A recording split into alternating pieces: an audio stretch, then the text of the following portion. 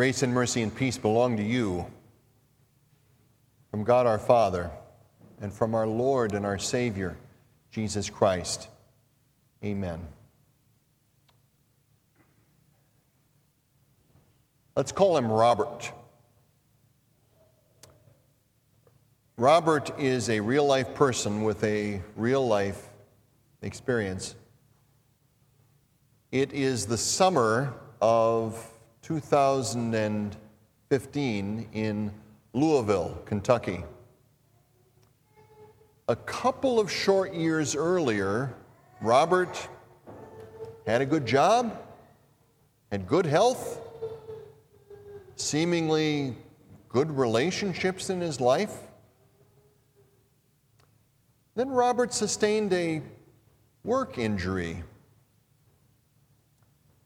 His first doctor told him that surgery was not necessary, but then later on another doctor told him surgery is necessary. So they finally got around to surgery, and then the surgery was botched. And so they had to go in eventually and do it all over again. The physical rehabilitation following that second surgery, something was just off. Things just seemed to get worse.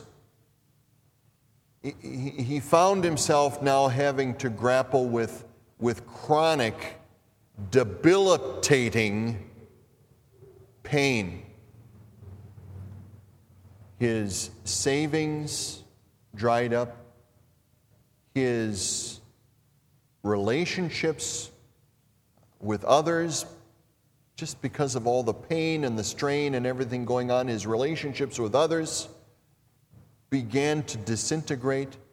In other words, in just a couple of short years, Robert's life went from one that was pretty stable and pretty smooth to one where it seemed as though all kinds of things were collapsing around him.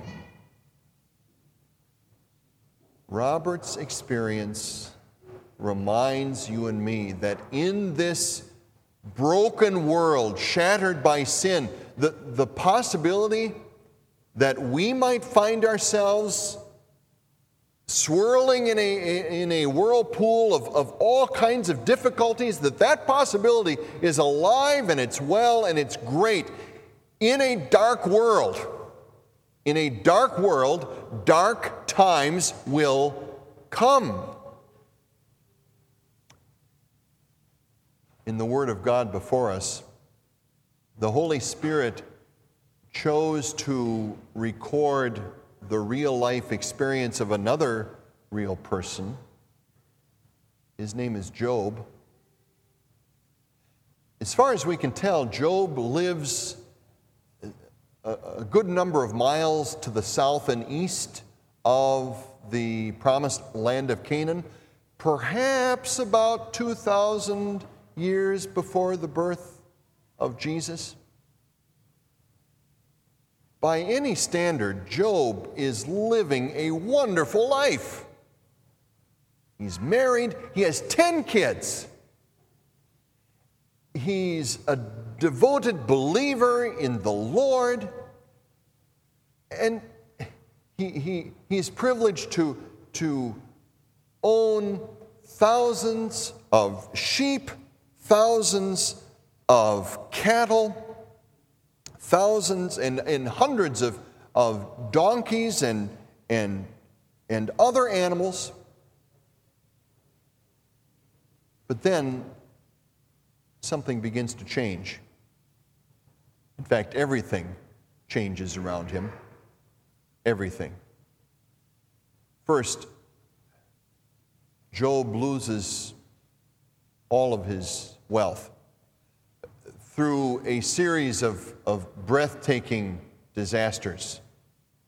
Job loses all of his sheep, all of his cattle, all of his donkeys, all of his camels. But the changes are not yet done. there is a catastrophic collapse of a building because of a freak whirlwind. His 7 sons and 3 daughters are in that building. They all die. But the changes still are not complete.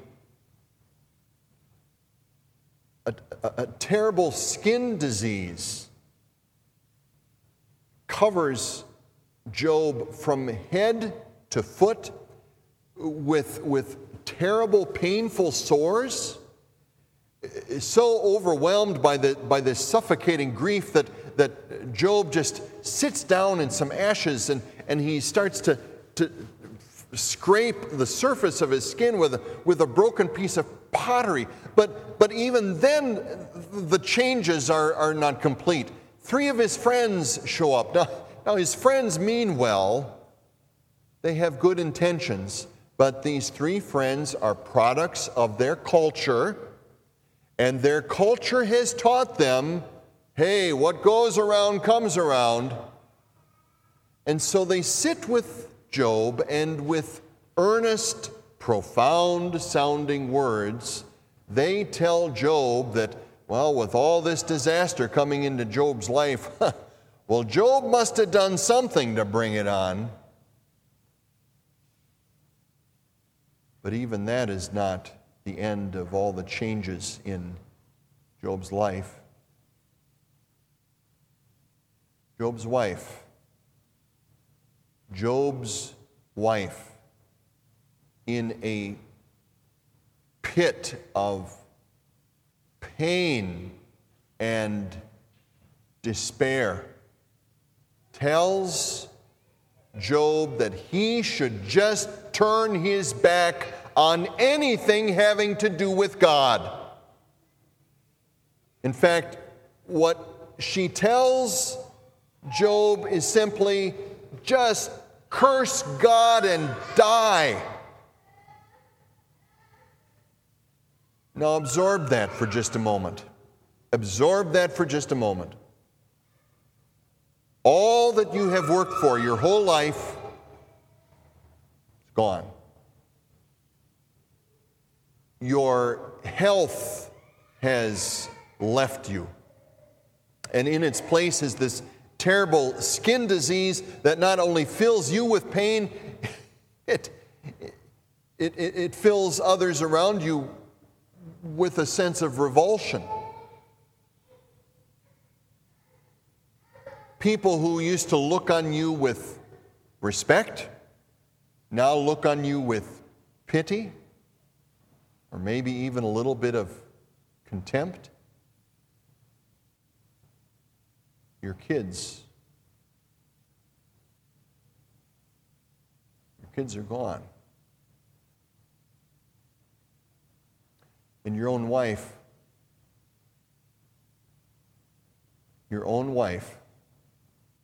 all she can say to you in this moment is curse God and die.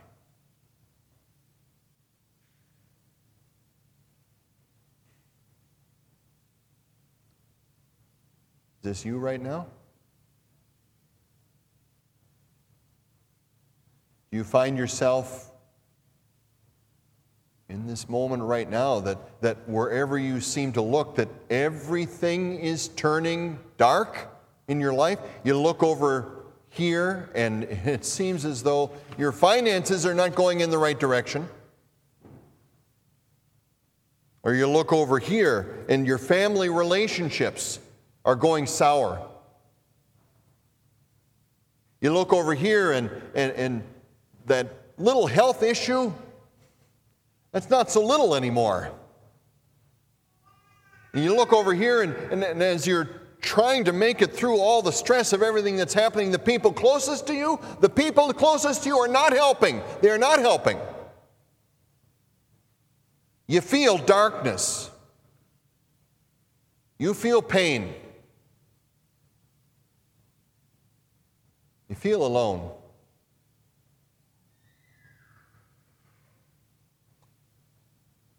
How does Job respond to all this? A miracle. A miracle more compelling than any parting of any sea or any stilling of any storm. Surrounded by destruction, surrounded by death, surrounded by disease, surrounded by disinformation, surrounded by despair, a Holy Spirit-wrought miracle, a fruit of faith, a fruit of faith that declares this: "Oh, that my words were recorded, that they were written on a scroll, that they were inscribed with an iron tool on lead or engraved in rock forever. I know that my Redeemer lives, and that in the end he will stand on the earth. And after my skin has been destroyed, yet in my flesh I will see God. I myself will see him with my own eyes, I and not another. How my heart yearns within me."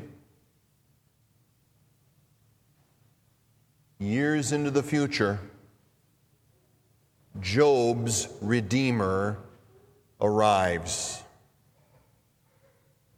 His name is Jesus Christ. On behalf of Job and all of fallen humanity, he lives a perfect life.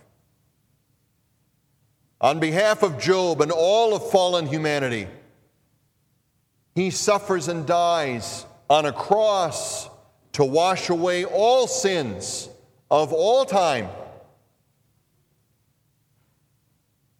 And for the sake of Job and for the sake of all of fallen humanity, he rises from the dead.